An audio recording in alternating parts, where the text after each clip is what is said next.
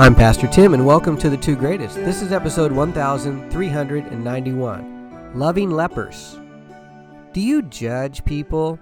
Of course you do. We all do. We can't help it.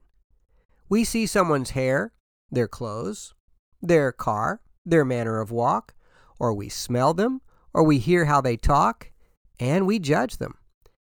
And when I say judge, I simply mean we make assumptions about them. And we decide if and when and how we're going to interact with them or not.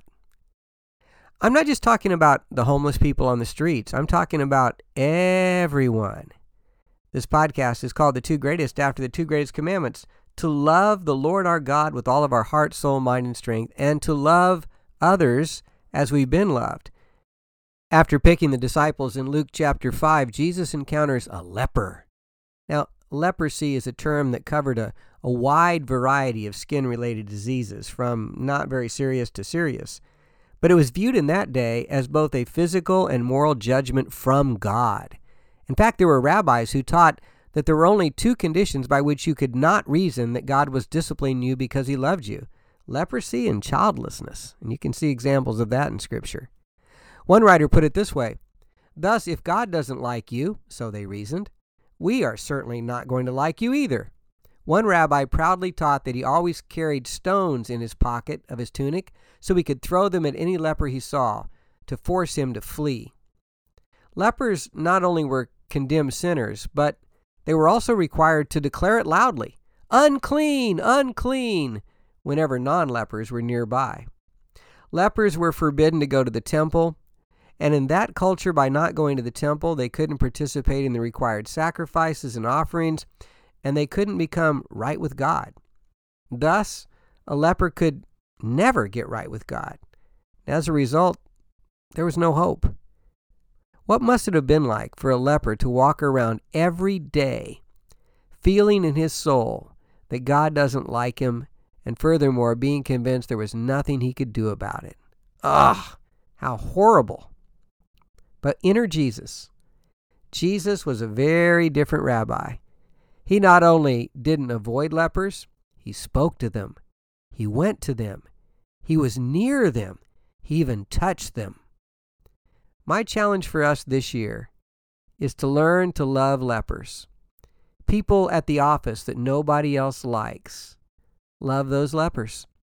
People at school or on your team or in your neighborhood, maybe even your own family.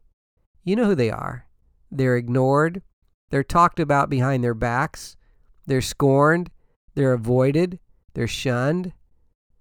Would you love those lepers this year?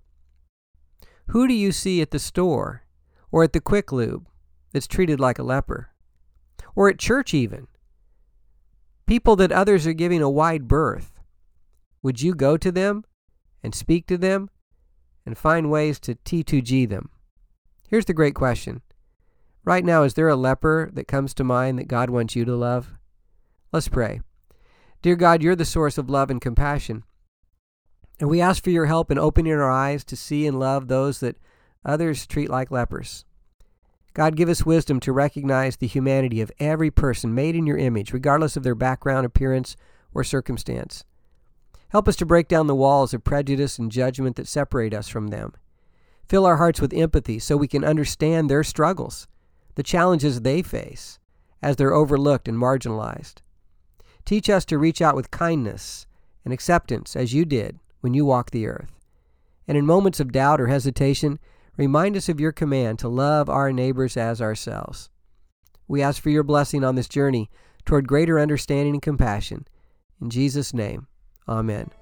I hope you'll join me tomorrow for episode 1392. And in the meantime, it takes one to know one.